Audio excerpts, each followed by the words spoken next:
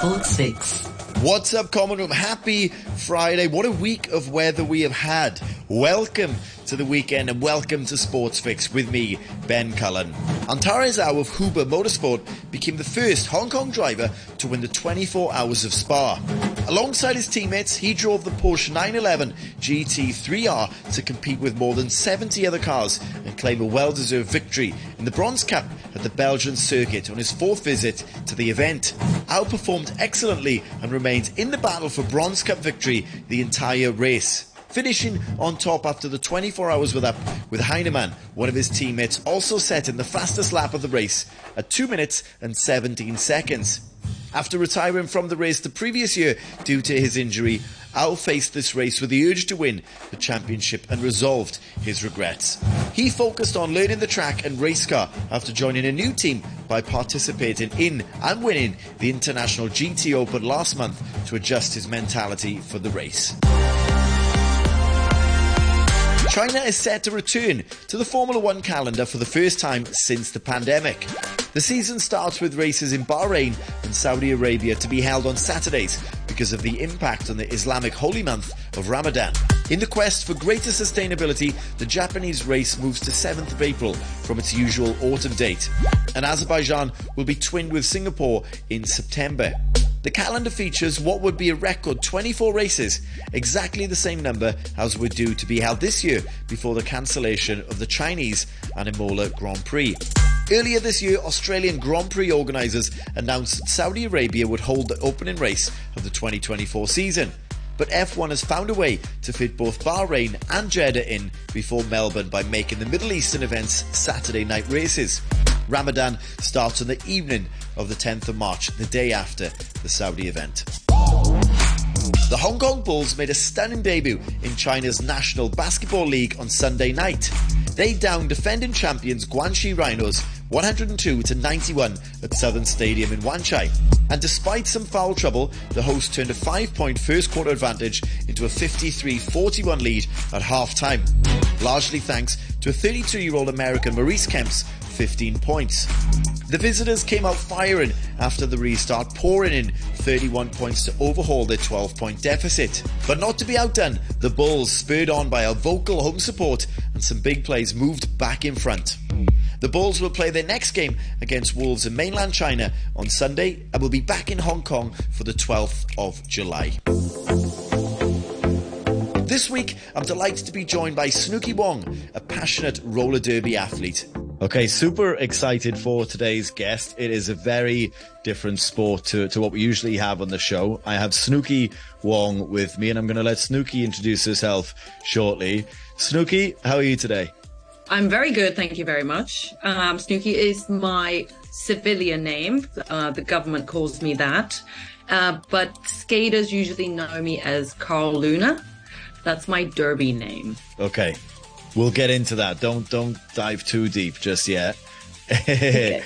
We like to do some quick fire questions to a little icebreaker, feel you out a little bit and see what you're going to say for yourself. All right. Favorite sports star of all time? Mikey, the boxer, the UFC guy. I should know his name if he's my favorite, but Mikey. Do you mean Mike Tyson? The guy that eats the pizza. No, the guy that eats pizza and pasta like once a day, and that's all he does. So he's a UFC, or he's a fighter. He's not UFC. He's with one. Okay, got it. Maybe that's why I don't know him. Yeah, he's not the typical like fighter style. Like he's very friendly and like, you know, just smiley all the time and very different demeanor, and I really like that about him. Got it. Okay, I will do my research and find out who he is. Well, on that note, pizza or donuts? Oh, pizza. Favorite sport that's not roller derby? MMA. Like it. Favorite musician or band? Paolo Nutini. Blast from the past. I rate it. Cats or dogs? Dogs. Candy or chocolate? Chocolate. Okay. Now, Snooky, you did jump in at the start. I hadn't even introduced that you were a roller derby. Oh, yes. I do that. Yeah, that's it. We didn't even tell anybody that's what you do. You jumped straight in. So why don't you tell everybody what roller derby is, and then you can expand on your skating name from there. Okay, so roller derby is a full contact sport played on roller skates, the traditional kind, that's 2x2 side by side. and it's played with two teams of people, and you have one scorer from each team at a time on the track, and you're trying to lap your opponents to get points in order for your opponents or your opponents can stop you by using their bodies to initiate contacts or blocking you. And so it's quite dangerous sometimes. I mean, I would like to point out that you actually just said it's full contact on skates. Yeah, that was the first thing. That was right. Okay. Now, until I sort of came into contact with you very recently, that I personally didn't know anything about roller derby and was fascinated by kind of just how it looks, as well as, you know, what is going on. You know, you can see that it is full contact and stuff. But what I would say I instantly recognized is that there appears there's like a really strong culture within your sport for your sport. If you kind of want to just talk about that, I would love to hear your thoughts on that.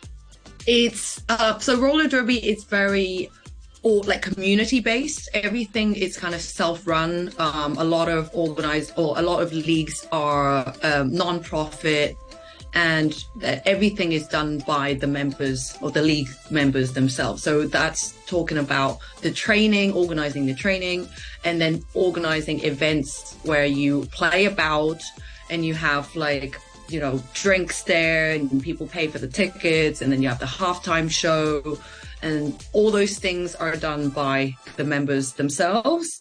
So I think that creates a very tight-knit community. And because also it's still quite grassrooty, there's a struggle between trying to legitimize it, but whilst keeping it still accessible for everybody. And I think that's where right now derby is kind of like on the cusp of that. So we've gone from traditionally at the beginning, it's very much tights, like, you know, fishnet tights, and you wear whatever you want.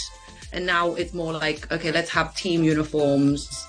And like the rules used to be a little bit more like kind of laissez-faire, I think. And then now it's very much what's dangerous, how can we keep it safe while still having all the action. So I describe it like that. That makes sense. Got it. I do have a million questions. I'm going to start with safety. What safety equipment do you wear? So helmet, mouth guard, elbow, wrist guards, knee pads. All those all the pads that we wear have to have a hard shell, so you can't just, you know, have soft pads. And that's our standard. We have to have those. Okay. Then what is there a halftime show every time?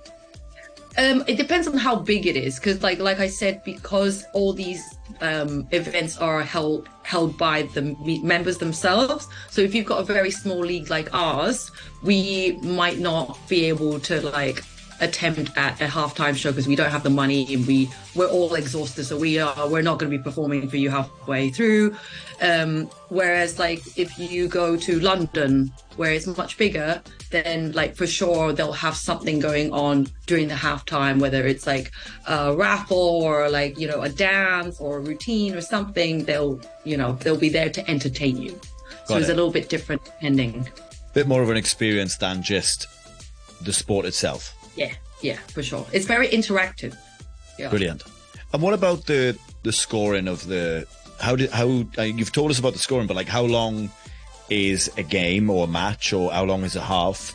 An hour with 2 half and an hour halves, and then each jam or like you could say round is 2 minutes long, and then you have 30 seconds to rest until the next jam starts again.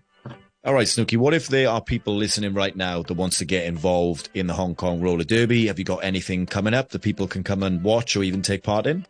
Yes, I'm very excited to tell you. On the 11th of July, we have a scrimmage at Victoria Park. So if you want to watch, or if you're interested and you want to ask us questions, you want to see how things go, how you can help, come along.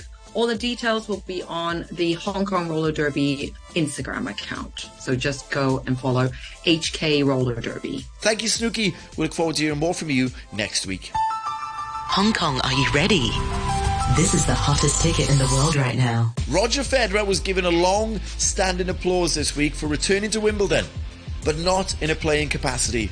Wimbledon is underway, and that is my hottest ticket in the world this week. Will Djokovic push on and further increase his lead in the men's Grand Slam titles? Have a great weekend all, and I'll see you for your Sports Fix next week.